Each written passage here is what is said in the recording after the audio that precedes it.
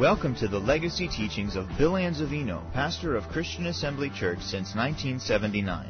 Though these teachings are decades old, we invite you to get out your Bible, take notes, and get ready to receive the uncompromised teaching of God's Word.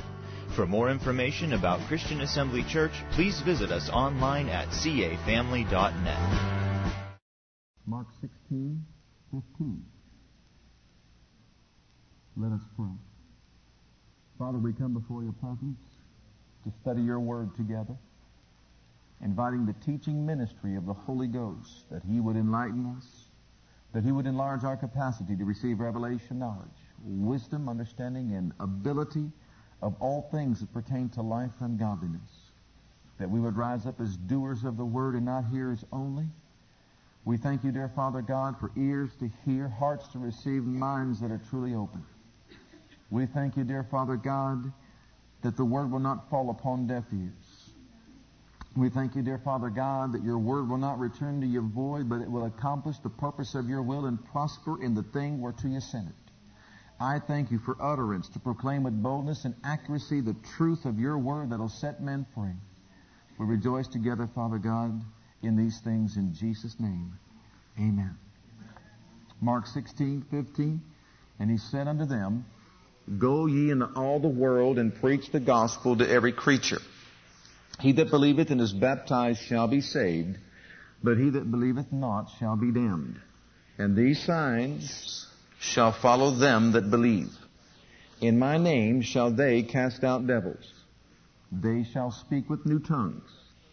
They shall take up serpents. If they drink any deadly thing, it shall not hurt them.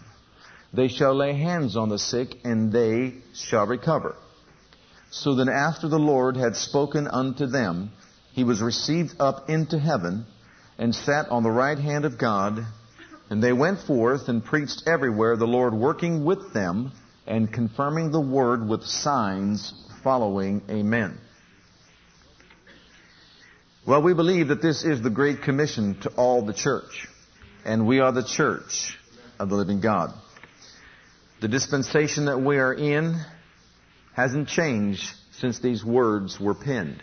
We recognize that this is still the dispensation of the church, and therefore, just as they were commissioned to go into all the world and preach the gospel, even so we are commissioned to continue spreading the gospel of the Lord Jesus Christ in our Jerusalem, Judea, Samaria, the uttermost parts of the earth. In other words, right here where we live in our own backyard, in our own community, and then spreading out through all the regions round about us, affecting as many as we possibly can with the good news of Jesus Christ. We recognize and realize that some will accept and some will reject. Nevertheless, it's our responsibility and duty as believers to share this good news with the people that we associate with in life. Well, the reason being, of course, is due to the fact that God is not willing that one should perish. He wants all men to be saved and come unto the knowledge of the truth. Now, that's the Father's will and desire. He wants all men saved and to come to the knowledge of the truth. Well, in order for us to be successful in accomplishing this purpose in the will of God, I really firmly believe, beloved, that we have got to be equipped with the same equipment that Jesus was equipped with, that his disciples were equipped with, that the apostles and all those in the what we call the early church era, they were equipped with. Why? Because the task is the same. And if the task is the same, then obviously the equipping of God's people also will be the same. And for that purpose, I would like for us to begin studying on Sunday nights about the ministry of the Holy Ghost and his part to play in our lives if we are going to be successful in spreading this good news of Jesus Christ to this lost and dying world. In the book of Acts, chapter 1 and verse 8, we have an idea as to what Jesus believed they should be equipped with. You notice in Acts, the Acts of the Apostles, and we could say the Acts of the Holy Ghost, because in actuality it was the Holy Ghost imparting miracle-working power to the lives of these apostles that enabled them to carry on the works of Jesus. So we could say it's also the acts of the Holy Ghost through the apostles.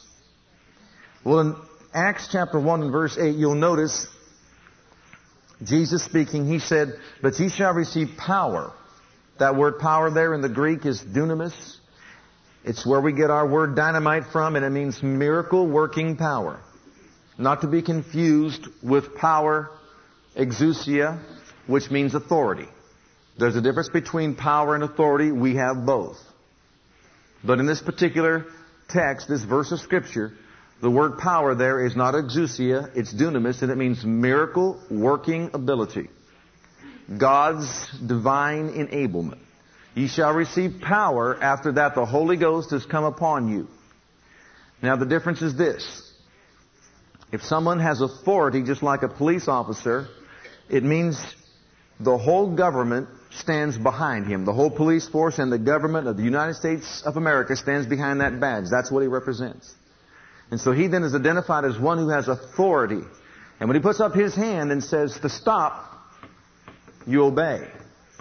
Now, he doesn't have the power to stop your car because the car is more powerful than he is, of course. And if you challenged him, you could just run him over. He'd be flattered in a pancake. That'd be the end of it all. Well, he doesn't have power to stop the automobile. He has authority. Authority. Well, this isn't talking about authority. This is talking about power, miracle working ability, divine enablement. A power that cannot necessarily be seen with the naked eye, but it's a tangible force of power like dynamite, like electricity. We don't necessarily see electrical power flowing, but we know that it's effective. We know that it works. Well, God's miracle-working power, which is dunamis, or this divine enablement that He's referring to, is something that is tangible to the believer's life, something that he can experience in reality, that equips him in such a way that he rises up above the natural into the realm of the supernatural and is effective in accomplishing a work for God. It could be through signs and wonders. It could be through the anointed preaching and teaching of the Word of God. But regardless, it involves this dunamis, miracle-working power that is imparted to the life of a child of God when he is Spirit-filled. Now notice what one can do with this power. But ye shall receive power. After that, the Holy Ghost is come. Notice it does not say in you, but upon you. See, some do not realize that there are two experiences. One receives a measure of the Holy Ghost when he is born again. But when one is Spirit-filled, which is an experience subsequent to salvation, that person also can receive the Holy Ghost coming upon him and filling him. Now, it's the same power of God that regenerated our spirit, but it's more of the same. It's more of the same. These people were already born again in Acts chapter 2 when they were Spirit-filled. They were already children of God. They experienced regeneration, but on the day of Pentecost, they were filled with the Spirit, and it was the Spirit of God coming upon them. Now, He was already in them in the measure of the new birth. But here He came upon them just like He came upon Jesus, which we'll see in a minute. And what He did was, He imparted to them this dunamis, this miracle-working power, this divine enablement that really allowed them to operate above the natural into the supernatural. And this is what it did for them. Notice this. He shall come upon you, and ye shall be witnesses. Power, ability, divine enablement to witness unto me, both in Jerusalem, in all Judea, and Samaria, and unto the uttermost part of the earth. So here we see that the Spirit of God coming upon an individual who is already born again can impart to that person miracle working ability, divine enablement that supersedes even the ability or the power that is in one's life when he's born again. This is divine enablement, miracle-working power imparted to a person's life that better equips him to witness for Jesus and, of course, to do the works of Jesus upon the earth. Well, in Zechariah, you don't have to turn to it. You can write it down if you want to, make note of it. If you want to turn to it, you certainly may. It's okay with me. But to save some time here, in Zechariah chapter 4 and verse 6, I believe we can find in this particular verse of Scripture a good summary passage describing all of God's work on earth from creation to the second coming of our Lord and Savior Jesus Christ. And this is what it says. It's not by power, nor by might, but by my Spirit, saith the Lord. In other words, God's Spirit was actively involved in all the works of creation right on through. And it's the glory of God that's once again going to cause Jesus to appear on the scene. It's the glory of God that's going to appear and cause us to be raptured up in the sky. It is the glory of God or the Spirit of God, this divine enablement that we're talking about, the miracle-working ability of God that anoints people, that equips them to do, service for God, to work for God upon this earth, and is also actively involved in all the things that God accomplishes here upon this earth. Well, if that's the case, beloved, then it should be a desire of every child of God to experience this manifestation of the Spirit of God in their lives. I know some have been taught, well, you got all the Holy Ghost there is when you got saved. I'm sorry you were taught that. I really am. Because that's not true. And I can prove that to you, that it's not true. It's an absolute impossibility. Why? Because, first of all, how many of you would agree with me that Jesus was the Son of God? And you couldn't be holier than Jesus. Amen? When He walked upon this earth, He was the immaculate, holy, sinless, spotless Son of God. Well, then why did He receive the Holy Ghost? And why was He anointed? Why did He have to be anointed? Why was He anointed? And we'll see some verses of Scripture that reveal that. I mean, He was the immaculate Son of God. If there was anyone who didn't need an experience, believe me, it would have been Jesus. Because He's the Son of God. But He said that all that He didn't do in His own strength or power. He said He was anointed to do it by the Holy Ghost. And we'll show that to you in Scripture. But first of all, look at John. You're close there. Look at John chapter 20 and verses 30 and 31. The disciples went about doing signs and wonders and miracles. And as they went about doing all these miracles, of course, many took notice. Many saw the things that were done. Jesus did a tremendous amount of miracles when He was here upon the earth. And He did so many other signs and wonders that we can't even have them all recorded because the world couldn't contain the books. But in John 20 and verse 30, many other signs truly did Jesus in the presence of His disciples, which are not written in this book. But these are written that you might believe. Notice, they're written. They weren't performed, but they were written that one might believe that Jesus is the Christ, the Son of God, and that believing ye might have life through His name. If it was not necessary for people to know about the signs, wonders, and the miracles that took place under the ministry of Jesus, then why were they emphatically recorded? And we find out they were recorded so that we could know by the works that He did that He truly was the Son of God, and He came to redeem man from the fall. When John the Baptist questioned as to whether or not Jesus was the Messiah, Jesus said, go back and tell him how the deaf hear, the blind see, the lame are made to walk again.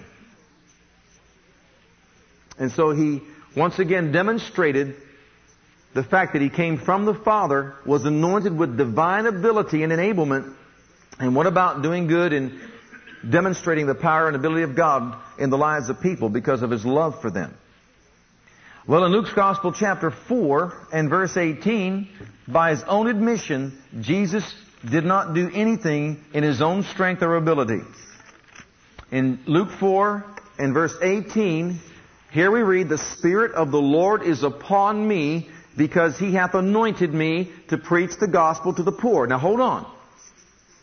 The Spirit of the Lord came upon Jesus when? When He was baptized in water at Jordan. Remember? When John the Baptist baptized Him, in water. He was baptized in water.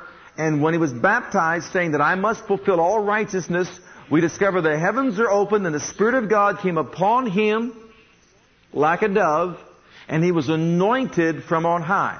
And right after that, after he was tempted in the wilderness, he came forth and said, the Spirit of the Lord now is upon me.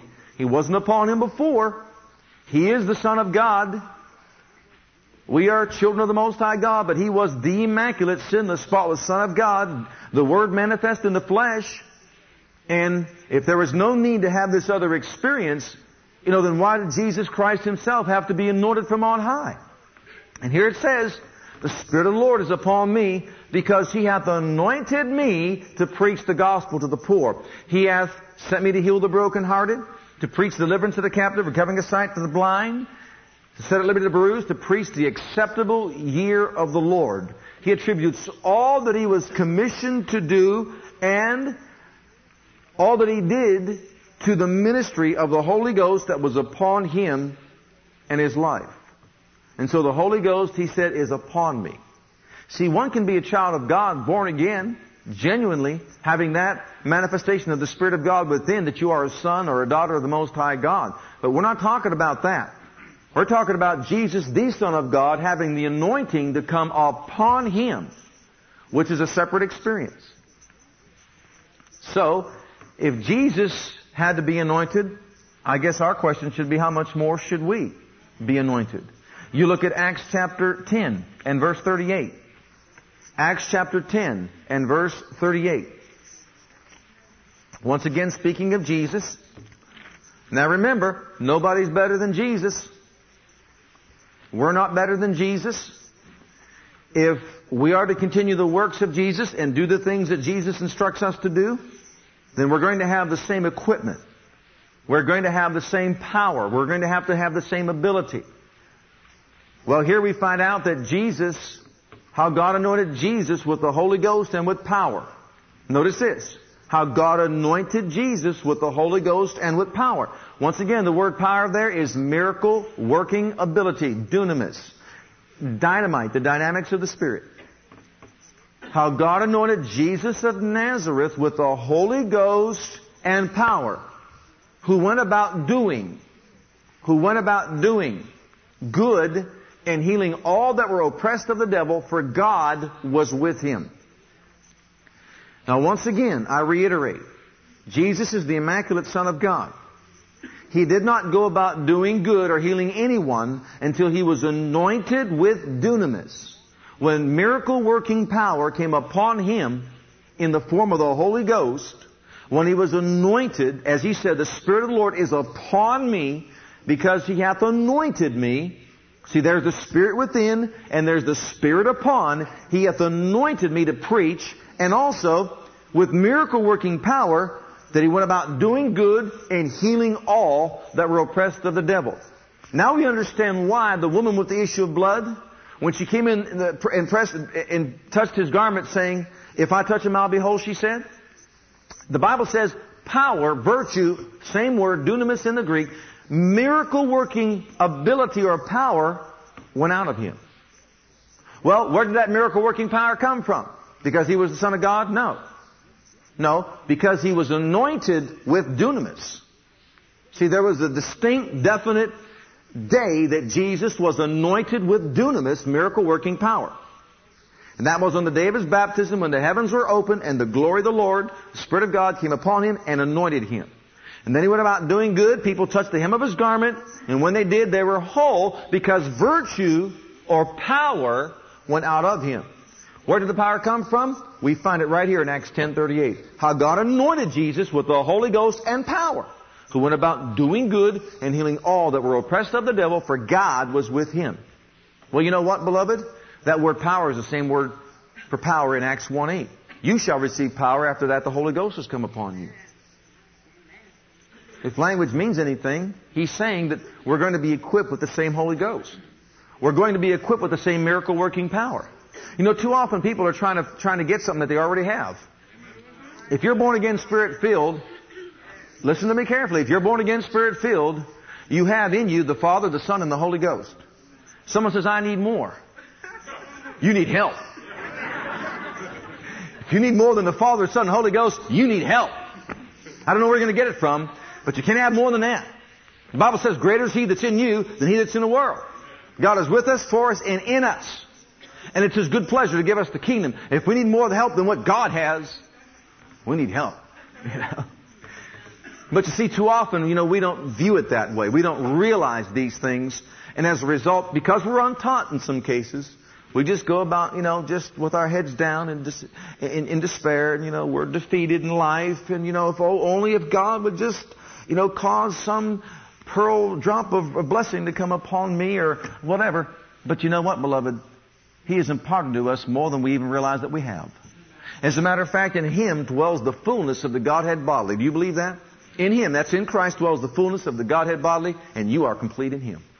Next part of that verse says, and you are complete in Him. Glory to God. All that is just, all that is saying is the truth. Is that in Him is the fullness of the Godhead, and He's in us. And we're complete in Him. That's why the Bible says, greater is He that's in us than he that is in the world. It's time that the church wake up and realize that we have this ability of God in us. As a matter of fact, in connection with all this, I want to show us a scripture that just blesses my heart every time I read it. So can I pass the blessing on to you? Amen. Some of you said, I heard that before. Well, just sit back and relax and take another dose of it and let somebody else receive it who didn't hear it before. Amen. Ephesians chapter 3. Ephesians chapter 3. God's miracle working ability. We can talk about God and we can shout about God and, we can dance and we can scream and holler and do all kinds of emotional expressions and all that. But I'll tell you what, beloved, what it boils down to is, do you have reality with God? That's what it boils down to. Do we have reality with God? How does God do things in our lives? How does God perform things in our lives? How does God equip us? How does He meet our needs? Well, in Ephesians chapter 3 and verse 20, we've read this very often. Now unto Him that is able to do for us, or to do exceeding abundantly, above all that we ask or think, according to. Everybody make note of this. That's the how to. This is how He does it. Well, how does He do it? Well, according to the what? Dunamis. According to the miracle working ability that worketh. That word worketh in the Greek, it means is efficiently active. It doesn't mean dormant and passive. God is able to do for us exceeding abundantly above all we ask, above all we think. How? According to the dunamis. The miracle working power that is efficiently active. Not passively inactive, but efficiently active in our lives. When that miracle working power of God is stirred up. Remember the Bible says, stir up the gift of God that is within you. Well, when that miracle working power is efficiently active in a person's life, then God is able to do for him exceeding abundantly above all he asks or thinks. Because you see, God's power, believe me, is more than sufficient to the task. No matter what it is that He needs to do for us. Can you understand that? But you see, if we're not taught that, we think, we're going to get it this way, we're going to get it that way. No. How much of the miracle working ability of God is active in your life? How much of God's miracle working ability is active in my life? Well, that's how God's going to be able to do for us exceeding abundantly above all we ask or think. That's why He put it there. Amen. Now, that's for our lives, but also for others, for other people's lives. How are we going to be effective in getting the blessing over to other people? Well, I believe this. We're anointed to preach and teach like Jesus was, and notice, we're anointed to do so. Jesus was anointed to preach the gospel. Well, how are we going to preach the gospel? Without the anointing? And see, some think that they can, but that's not true. The anointing of God comes upon us to enable us to speak the word of the Lord with authority and with power. With conviction. To pierce the very hearts of those that hear it. And beloved, there is a tremendous difference between just hearing someone spout off scriptures or just give a nice little flowery sermon, or preach the word in the power of the Spirit. Paul said, I've come not with words, enticing words of men's wisdom, not with great, elaborate oratorical skills, but I came preaching Jesus and Him crucified in demonstration of the Spirit and of power. Why? So that your faith would stand not in men's wisdom, but in the power of the living God. What's that word power there in 1 Corinthians 2? Dunamis. In the working, God's divine enablement or miracle working ability. That's what. He wants our faith to be in His power, His ability. Can you see that when your faith shifts over from whatever to the ability of God, how further off we're going to be blessed? We're going to be down the road somewhere? Because dear Lord, His power active within our lives. I mean, what's greater than God's power? I like the way the 20th century New Testament translation records it in Mark 5 when the woman with the issue of blood touched the hem of Jesus' garment. The Bible says Jesus turned Himself on a press and said in the King James, "Who touched me?" But see, in a 20th century New Testament translation it says like this: "Someone has placed a demand upon my ability." I like that. You say, why do you like that? Because it's just like tapping into electrical power. You're not being arrogant or full of pride when you plug in a hairdryer, are you? But haven't you made a demand upon the ability of that electrical power? Well, you know what? By faith, we tap into God. And by faith, she touched the hem of His garment. And you know, when faith contacts the power of God, someone places a demand upon the ability of God. And all that means is they made connection. Now, if every child of God upon the face of this planet Earth got together in faith, everybody together got together in faith, and every one of us got in faith and asked God something in faith and touched Him, do you think we would short-circuit Him? Nah, never happen. He's got more than enough. He's got an abundant supply. He's more than enough. If all at once, that'll never happen. You can't get two people to get together in faith sometimes, let alone the whole world, the body of Christ. But the idea is this, that God's power supply never runs low. You can't overload God. And so when I say making a demand upon His ability, not in arrogance, like some think you preach arrogance. That's not arrogance. Plugging into an outlet's not arrogant. And believe me, tapping into the resources of heaven is not being arrogant. If anything, what did she say? When I touch His garment, I will be whole. Didn't she say that? And then the Bible says she kept saying, if I touch His garment, I will be whole. And then she went through every roadblock, every obstacle that was in her way to prevent her from getting there. Her weakened condition, all the years of medicine and under the practice of physicians and all that. I mean, she was in a bad way, but yet she rose up high above her tradition and her religious ideas, and she broke free from all that.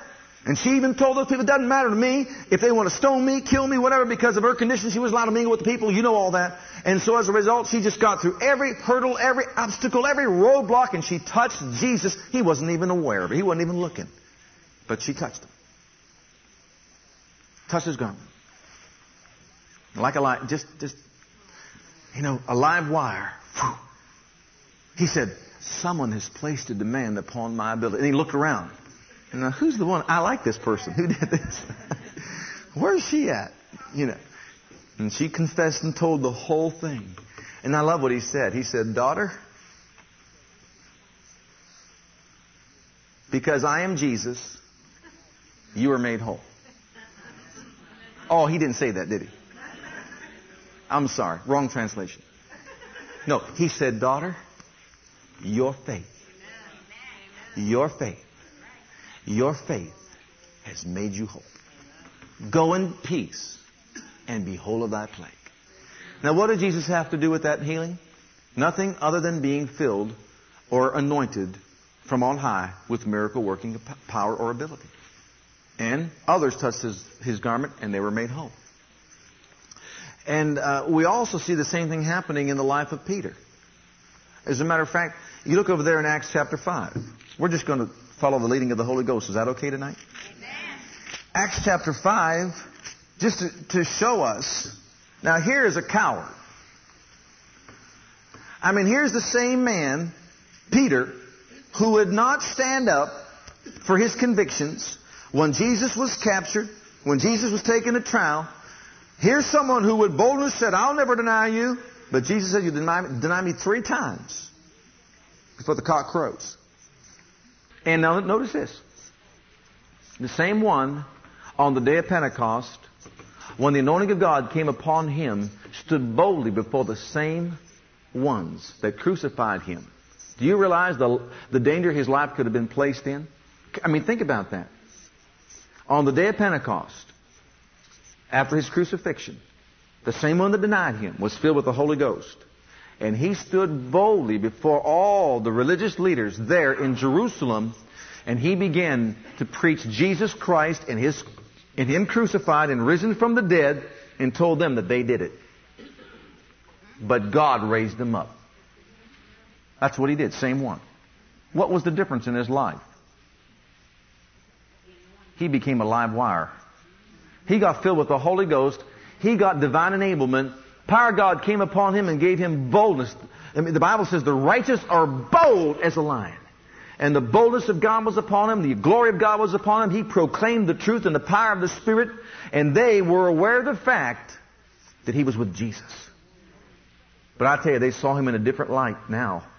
Because he's the same one in Acts chapter 3 when the lame man at the gate of the temple called Beautiful was asking alms, and he fastened his eyes on him and said, look on us. And Peter did, and said, and Peter and John were there.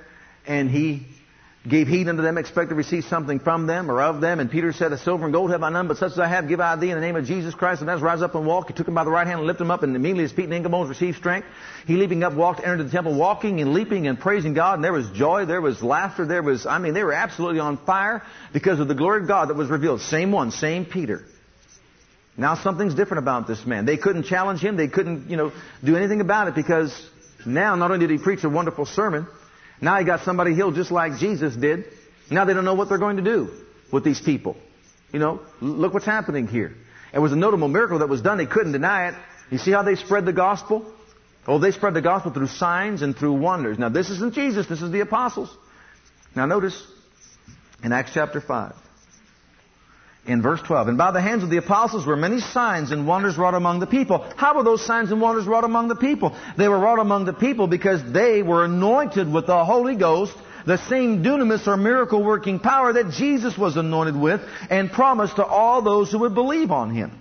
And they were all with one accord in Solomon's porch, and of the rest durst no man join himself to them. But the people magnified them, and believers were more added to the Lord. Multitudes, both of men and women, as a result of the miracles that took place and the signs and wonders. Insomuch that they brought forth the sick into the streets and laid them on beds and couches, that at the least the shadow of Peter passing by might overshadow some of them. There came also a multitude out of the cities round about Jerusalem, bringing sick folks and them which were vexed with unclean spirits, and they were healed, every one. Well, what's so powerful about Peter's shadow? Where are you going? I'm going to church tonight. What are you going to have? We're going to have a shadow meeting. See, some people would like to do things like that. Or a 7 times, dipping into the River Jordan meeting because someone got healed that way. But that's not it. It wasn't the shadow of Peter. It was the Holy Ghost. It was the dunamis, the miracle-working power that was upon him that began to flow out from him, that came into contact with these people, and their diseases were healed and they were delivered and set free. And that's miracle-working power. That's dunamis. Well, I've got a wonderful scripture for you, beloved, found in John's Gospel, chapter 14 and verse 12. How many believe everything that Jesus said? How many of you believe that God so loved the world, He gave His only begotten Son, that whosoever believeth in Him shall not perish, but everlasting life? How many of you believe that? Jesus said it, and we've got to believe it, right? Absolutely. He also says, I've come not to do my own will, but the will of Him that sent me. He said a lot of things. He says, I and my Father are one. I am the way, the truth, and the life. No man cometh to the Father but by me. How many believe that? Jesus meant that, didn't He? How many say that that's for us today? That truth is for us today. Jesus is still the way, truth, and life. You believe that? Okay. Let's read John 14:12 together and see how much we really believe about Jesus and what He says. Verily, verily, which whenever you see a double verily, what does it mean? Truly, truly, solemnly. And in our language, people would be saying, we don't do it, but people would be saying, I swear to tell you the whole truth and nothing but the truth. So help me God. That's what they would be saying. And so Jesus prefaces what He's about to say with that double verily, which means absolutely, positively, beyond any shadow of a doubt, this is true. Well, what's true, Lord? I say unto you, he that believeth on me. Now, I don't know about anybody else's translation, but some, I think, read such as James, John. It doesn't say that, does it? This is not exclusively for His apostles. Jesus said, I say to you, he that believeth on me, the works that I do, shall he do also. That staggers the mind. But we've got to believe that Jesus meant what He said. And that what He said applies to all believers everywhere. The only criteria was, he that believeth on me, the works that I do shall he do also. Do you believe on Him tonight?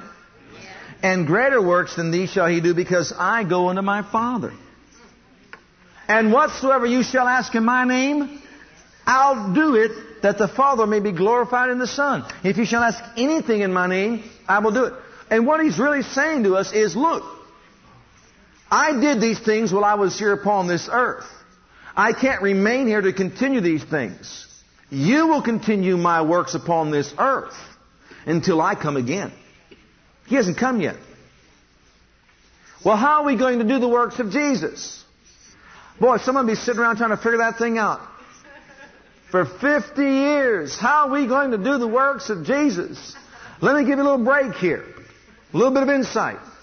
We're not going to do them any differently than the way Jesus did them.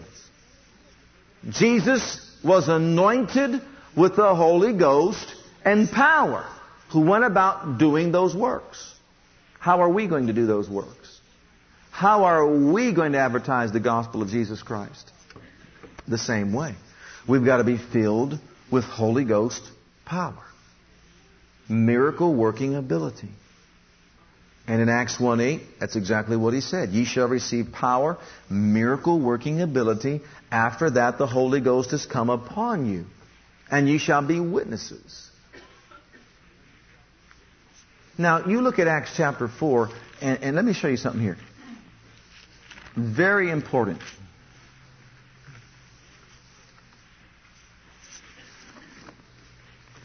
Not only do we witness... See, some people have the idea that when you say witness, well, all that means is that you're going to have this ability to talk to people. I don't believe that's all that it means. Because if you look over here in Acts chapter 4, here's a time when, if you'll recall, Peter and John just did what they did to get this man healed. And as a result, they were taken in question. And, of course, they went before the religious leaders and all that. And they threatened them, seeing that they couldn't find anything wrong with them. They threatened them and said, don't you any longer preach or teach in the name of the Lord Jesus Christ. And, of course, Peter said, look, is it more important for us to obey man than God? Judge ye. And, of course, he left them with that thought. I'm sure they thought about it, but not very long. And then Peter and John went back to their own company and reported all the chief priests and elders said unto them. And if they heard what they, said, they threatened them and all that, they lifted up their eyes to heaven with one accord and said, Lord, Thou art God that made the heaven and the earth, and seen all them in them is, and all that. And they went through this whole prayer. And he says, Now, Lord, behold their threatenings, and grant unto Thy servants with all boldness we may preach Thy word. By stretching forth Thine hand, the healing signs and wonders will be wrought by the name of the Holy Child Jesus. After they had prayed, the place was shaken where they were assembled together, and they were all filled with the Holy Ghost. I call that church. The place was shaken where they were assembled together. They were filled with the Holy Ghost, spake the word of God with boldness. Okay. Now look at this next verse here. Look at verse 33. And with great power gave the apostles witness of the resurrection of the Lord Jesus, and great grace was upon them.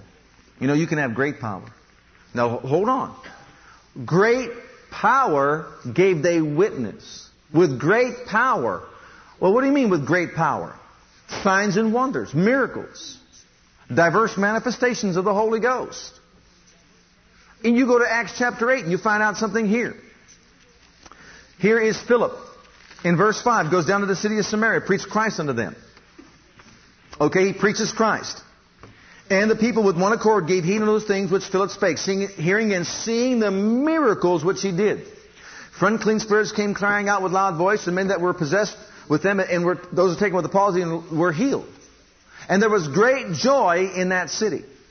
Here Philip goes down to the city of Samaria, anointed with Holy Ghost, miracle-working power, and signs and wonders take place just as they prayed for back in Acts chapter 4. They're of one heart, one mind, one accord, great power was upon them, and they witnessed the resurrection of Jesus with great demonstrations of power. And as a result, beloved people, got saved. And that's in verse 12. You look at verse 12, and it says, and when they believed, Philip preaching the things concerning the kingdom of God in the name of Jesus Christ, they were baptized, both men and women. So you see, once again, we see the benefit of understanding God's miracle-working power and ability in a person's life so that we can demonstrate that God is truly all-powerful and almighty. And He truly does anoint people even today to continue His works upon this earth. Now, beloved, again I state it. If Jesus had to be anointed, if the apostles had to be anointed, how is it that we can fulfill the same commission with less equipment? That doesn't make any sense. How can we accomplish the same purpose in the will of God without the same divine enablement or ability? That doesn't make any sense. Oh, that was just for that generation. That doesn't make any sense. We're in the same dispensation. We have the same commission. We're to continue the same works of Jesus. How are we supposed to do that apart from the same ability? Oh, I know, we're more special. See, and because we're so much more special, we can do it in our own strength. But see, beloved, that's not true. We're not more special. And we don't have more strength. We need that strength more now than ever before. I really believe that there's a parallel. We've got the kingdom of darkness, we've got the kingdom of light. And the kingdom of God is becoming brighter and brighter and brighter upon the earth, but the kingdom of darkness is becoming darker and darker and darker and darker. I mean, look at the darkness that we're living in right now. It's gross darkness, and it seems to be getting darker. People are being turned over to reprobate minds. They have no conscience of God. I mean, they have no conscience of morality. In the world today, it's getting darker and darker and darker and darker. Why? Because the Bible says that Satan, when he was defeated, was brought down to zero. Not. In 1 Corinthians 2:6, it says not means brought down to zero. So he was brought down to naught, and since that time he's been declining to his end. And you know what that means? He's becoming more ornery. Because you see, he's declining to his end. He knows his time is short.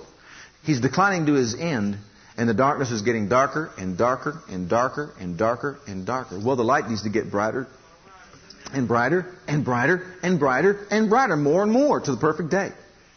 So, what that means is we don't need less than what they had. We need more. If anything, we need to have that same miracle-working ability that they had in our midst so that we can be as effective in reaching this world of darkness. People need to see that God is alive. They need to know that He's living. He is active among the people that love Him and serve Him and do His will. He is a great God, that He is a mighty God. He is an all-powerful God. He's not just some figure that we worship that doesn't answer anybody's prayers or meet anybody's needs. He is someone who is actively involved in the affairs of His children's lives, who shows Himself strong on their behalf, who imparts miracle-working ability into their lives, who enables them to continue the works of Jesus with divine manifestations operating through their lives. That's exactly what they did then. And beloved, we need the same manifestations today. We really do. We need them today more than ever. And that's how Jesus said that the work of God would be done upon this earth. Well, what's the first step in experiencing this power? Well, the first step after regeneration and receiving that power, of course, is to be filled with the Holy Ghost or baptized in the Holy Spirit. It doesn't matter to me how anybody says it. Semantics, as far as I'm concerned, doesn't come into play here. A person needs to receive the Holy Ghost just like they did on the day of Pentecost. Just like they did on the day of Pentecost. Well, in John's Gospel, chapter 7 and verses 37 to 39, let's turn to that one first, and then we'll close it in Acts 2. John 7, 37 to 39. Notice this. How many of you realize that the Holy Ghost was not going to come unless Jesus died and rose again and then went and took His place at the Father's right hand? How many of you know that? It's true. Okay, so in other words, once Jesus went back to the Father, we admit then that He sent the Holy Ghost, right? And how many of you admit the same Holy Ghost in the earth today as was then when on the day of Pentecost? Absolutely, right? Absolutely. Same Holy Ghost. Okay? Look at John 7:37-39. In that last day, the great day of the feast, Jesus stood and cried, saying, If any man thirst, let him come unto me and drink. He that believeth on me. You believe on Jesus? I believe on Jesus. As the Scripture hath said, out of his belly shall flow rivers of living water. But this spake he of the Spirit, that they that believe on him should receive. Should receive. Notice this. For the Holy Ghost was not yet given because that Jesus was not yet glorified. See, they were believers. They believed on Jesus. He breathed on them. They were born again. But on the day of Pentecost, something else happened. They were hungry. They were thirsty. You know why they were in that upper room? They weren't satisfied. They wanted more. They were God greedy. They were greedy for more of God. They wanted more of God. They were thirsty. And Jesus says, if any man thirst, any man, not James, not Peter, not John, not Paul, any man, if any man thirst, let him come to me. We can still go to Jesus today, beloved. We can still find Him there today. He's seated at the Father's right hand. He's not moving. He's not going anywhere.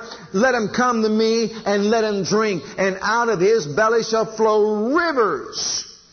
In speaking of the new birth, Jesus said it's a well of living water. In speaking of the Holy Ghost baptism, He says all of a sudden it turns from a well into rivers, gushing torrents of living water. Big difference, wouldn't you say? But this spake He of the Spirit, that they which believe in Him shall receive. You say, why the two experiences? First, He's got to get us saved, because not unsaved people can't receive that power. And then once we get saved, then we can receive that power. That makes sense. See? Now, if you turn to Acts chapter 2, we see something here happening. And this is the biblical pattern here, beloved. And in all honesty, I don't know how anybody can dispute it. This is the biblical pattern. And this is something that's being done apart from man. God doing it all by Himself. And in Acts 2, 1 through 4, and when the day of Pentecost was fully come, they were all with one accord in one place. They were waiting for the day. Not an experience, but for the day. God has a timetable, and we know that. God's divine timetable was this. This is the day after Jesus departed and went to the Father, sat at the right hand. This is the day of Pentecost, when the Holy Ghost then would make His advent, come into the earth. Come into the earth. And now notice. And touch the lives of those that were thirsty for God. And suddenly there came a sound from heaven. Notice where it came from. It didn't come from beneath the earth. It didn't come from the kingdom of darkness. It came from heaven as a rushing mighty wind, and it filled all the house where they were sitting. The sound filled all the house where they were sitting. And there appeared unto them cloven tongues like as of fire, and it set upon each of them. And they were all filled. They didn't know what was going to happen. They were all filled with the Holy Ghost and spake with other tongues as the Spirit gave them utterance. Beloved, when one experiences that manifestation of the Holy Ghost coming in full power like that, you're going to speak another language. Because you won't know what else to say. I'm telling you.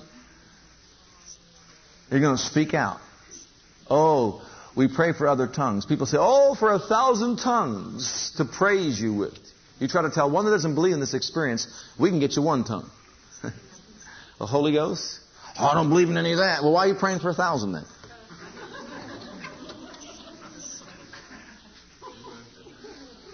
He that speaketh in an unknown tongue gives thanks well to God. That's what the Bible says. Exactly. So here we see the pattern set forth by God Almighty Himself. On the day of Pentecost, they were Spirit-filled. They spoke with other tongues as the Spirit of God gave them utterance. And they experienced more than a tongue. Let's not emphasize the tongue. The tongue has its place. We'll get to that as we teach along these lines. But most importantly, they were filled with miracle-working power. They experienced just the saturation of God in their lives. I mean, they were overflowing They were actually drunk in the Spirit. Drunk in the Spirit of God. And they spoke out, of course, and you know the story from there. But, beloved, it just goes to show that God is He's still doing the same thing today. He hasn't changed. God never changes. He's always the same. It's the same dispensation. But we've got to understand, beloved, we have got to understand the operation of the Holy Ghost in the life of the believer. We've got to understand the need for one to experience dunamis miracle working power. And then more than all that, we've got to desire to have these things operative within our lives and ministries. And what I'm saying is, no matter what God has called you to do, I'll tell you what, if you don't have the anointing upon your life through the endowment of power from on high with the Holy Ghost, then believe me, you're not going to be as equipped as you need to be. I remember my experience when I got filled with the Holy Ghost and spoke with other tongues, I didn't see fire like they did over here sitting upon someone's head. But I went to a Pentecostal church just like this here, and believe me, I was not of a Pentecostal background. And I didn't want to have a whole lot to do with what they were doing in that meeting because I was more reserved than they were. They were, a bunch of wild folk. And I thought, dear Lord. But, I was willing to ignore all that because I just experienced this new birth experience and I just wanted more of God in my life. I just went to that altar and I just told this fella at the end of the service, I just want more of God. I want all of God that there is. He said, you want the Holy Ghost. Are you saved, born again? I said, yes, I am. He says, you want the Holy Ghost. I said, is that what I want? He says, yes, that's what you want. Then I said, God, fill me with the Holy Ghost. I sat there and knelt there for 45 minutes. Didn't do a thing. He didn't teach me, didn't instruct me. He just knelt there as long as I knelt there, and he had more patience than I did. And so there I am, just kneeling down there, and all of a sudden, my tongue was burning. My tongue was actually burning. I didn't see any fire, but I felt the fire. My tongue was burning. And I was there with my mouth wide open. I could have caught flies all night long. He didn't tell me they spoke with other tongues, and I'm just there waiting. I'm waiting. Here's this guy. He's over the speed limit in tongues. He is over the speed limit. He is speaking in tongues so fast he should have been arrested by a spiritual patrol person. And here I am. I'm trying to concentrate on what's happening. I don't know anything about this experience. He's going 1,000 miles an hour in tongues, and I'm there with my mouth wide open for 45 minutes. And finally I said, my tongue is on fire. He said, well, why don't you speak? I said, why didn't you tell me that 45 minutes ago? I thought the Holy Ghost was supposed to speak. That's what I thought. You see, if we don't know things, we can be hindered from experiencing those things. So if you don't know it, you don't know it. Once he told me that, I says, well, my goodness, was everything I could do not to do it myself. Because my tongue's on fire. It's ablaze. Well, beloved, it wasn't the fact that I spoke in tongues that night. Because you see, more than that happened to me that night. The call of God came upon my life. The fire of God came into my life. Not only was I now saved, but I was now radical. No, I was filled with miracle working power.